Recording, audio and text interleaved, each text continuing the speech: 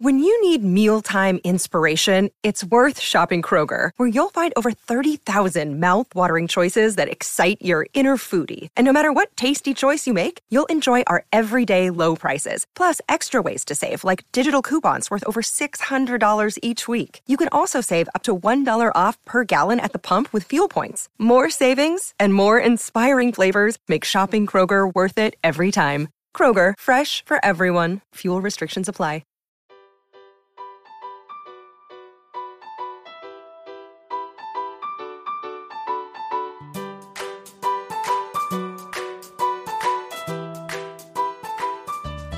Welcome to the Homeschool with Moxie podcast. I'm your host, Abby Banks, and this is episode number 33. As a former classroom teacher, now homeschooling mom of 5, I love to equip and encourage other homeschool families. So stick around to learn how to homeschool with Moxie. It's about embracing your journey and finding your groove. Show notes for today's episode can be found at 4onemore.com/33. This episode is brought to you by my grocery store scavenger hunt packet. Do you want a way to help your kids learn even with a simple trip to the grocery store? Then this packet is for you. It shows the real-life practical application of math, science, geography, and more. It's an 18-page download, and it includes things from creative writing prompts to scavenger hunt sheets for multiple ages, and even fractions and percents activities. It's recommended for ages 4 through 13, and I give you teaching tips for how to extend the learning of a simple trip to the grocery store to not only your preschoolers or your elementary kids, but even some of those really deep conversations you can have with your teenagers about things like marketing or imports or budgeting and things like that. So there's a lot of ways a simple trip to the grocery store can be a learning experience, and that's what my grocery store scavenger hunt packet is all about. You can find it in my store at 4onemore.com/shop, or I will leave a link in the show notes. You can also get a freebie grocery store scavenger hunt, just like a one-page printable for your kids to use while you're pushing them around in the cart. They can check off the items they see in the grocery store. So I will put that freebie link in the show notes as well at 4onemore.com/33. So this is episode number 33, and it's a day in the life of a homeschooled elementary kid. Now, lest you think this is what every elementary kid's homeschool day looks like, well, of course not, because there are as many ways of homeschooling as there are people in the world. I mean, it's so individualized and customizable. So, even the way I homeschool my elementary kids now is probably different than the way we did it 10 years ago when my oldest kids were the little ones. So know that you will change through the years. You will change based on yourself, your season of life. You will change based on your kids and their needs. You will change based on new resources you find that you like better than the old ones you used. So this is just a snapshot because we all like to kind of see what's going on. Or if you haven't actually started homeschooling yet and you have just really little kids, you might wonder, what does elementary school homeschool look like? Well, here's a sneak peek into ours this year. So I do have a first grader, but I also have a sixth grader. Those are my only 2 elementary kids. The rest are in high school. But I'm going to tell you about my sixth grade son's kind of his day in the life of. So here we go. First of all, let me tell you about his daily flow.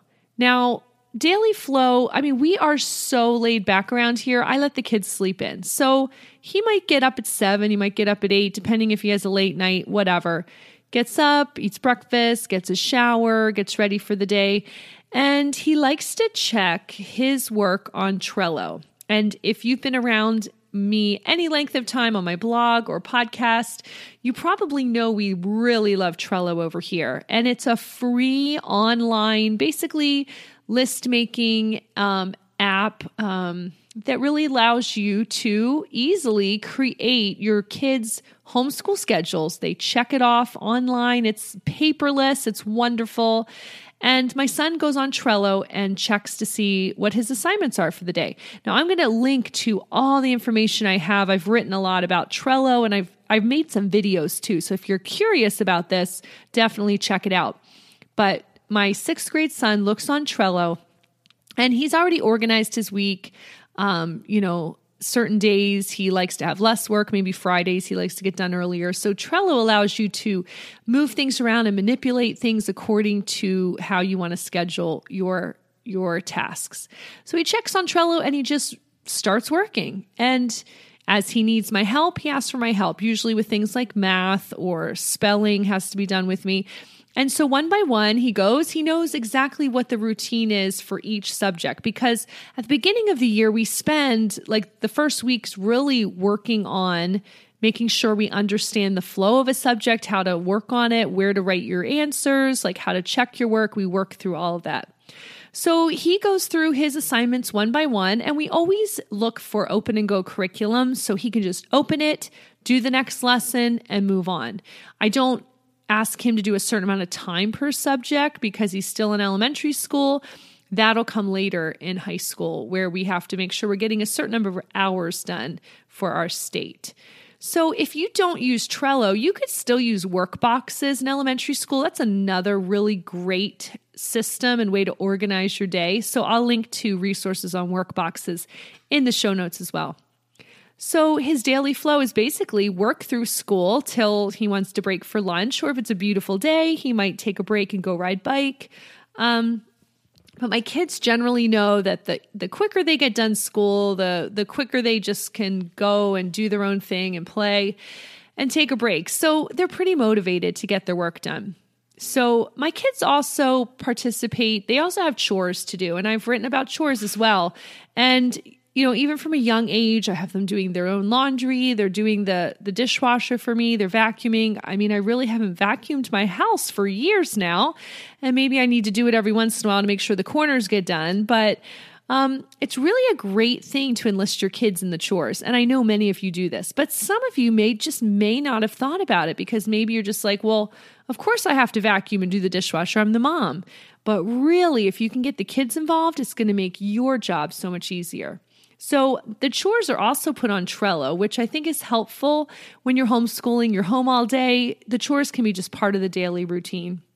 So how does it work one-on-one versus work with mom? So basically, by the time my kids are in upper elementary, most subjects are pretty independent. Now, my first grader, of course, most of her work, I need to sit down with each subject with her and work through it. So elementary is such a broad span, right? When the kids are in kindergarten, first, second, maybe even third grade, there's going to be a lot of work with mom, because kids are learning to read. They need someone sitting there making sure they're doing the work properly. But now that my son is in 6th grade, I mean, he's getting so much more independent. So unless he needs my help or has a subject he needs help with, he will work pretty much independently. Another thing I think of with homeschooling elementary kids is, do not think that you have to replicate school at home. Your kids should not need to be sitting at a desk for 7 hours a day in elementary school or working through reams of workbooks. I mean, unless that's your style and you love it and they love it and it works for you, keep going. But I just really feel like a lot of people feel like they have to replicate the testing and the worksheets and all this of school, and you really don't. Have you ever heard that quote, the work of childhood is play? I'm honestly so glad to have homeschooled and allowed my kids to play a ton as they have been in the elementary years. So don't ever feel like, oh, they're just playing with Lego, or they're just outside playing on the swings, or they're just playing with, imagination and making stories up or dressing up. Oh, they're wasting their day.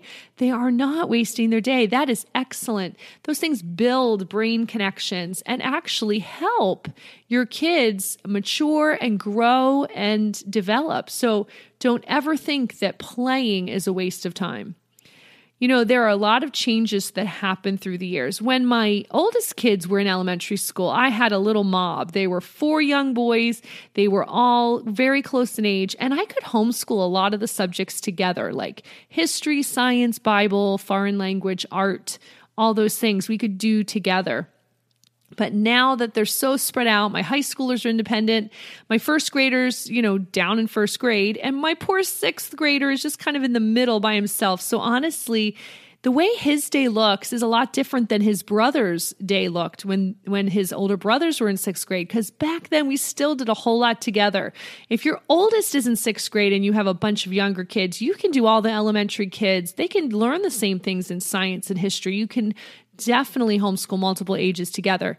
But if you find yourself in a situation like I am, where you just have kids in their own kind of grade level and there's no one really close by in age, then it's okay. Sometimes you just have to have them do their own subjects by themselves and not with other siblings. So you'll definitely go through different seasons in your homeschool. And like I said, this time homeschooling 6th grade looks a lot different than it did the 3 previous times. And it also, if you only have one child in your home, it's going to look different from the mom who has multiple kids. So this is why I love to give you a sneak peek. It's just one way of doing homeschool with an elementary school kid. And honestly, the beauty of homeschooling is doing it in the way that fits your kids, your style, and your season. And that's why I like to talk about homeschooling with Moxie, because it means finding your groove and being confident in the way that works for you guys. So that's a tiny little sneak peek into the life of my homeschooled 6th grader. I'm going to link to some posts where I talk about the curriculum we're using for him, and even some other previous years, what we've used for our middle school kids. So if you're curious about any of those things, check out the show notes at 4onemore.com/33. And in the meantime, I want to say thanks so much for joining us for this podcast episode. If you'd be so kind to leave a rating or review on your podcasting app, we would be so grateful. And in the meantime, happy homeschooling.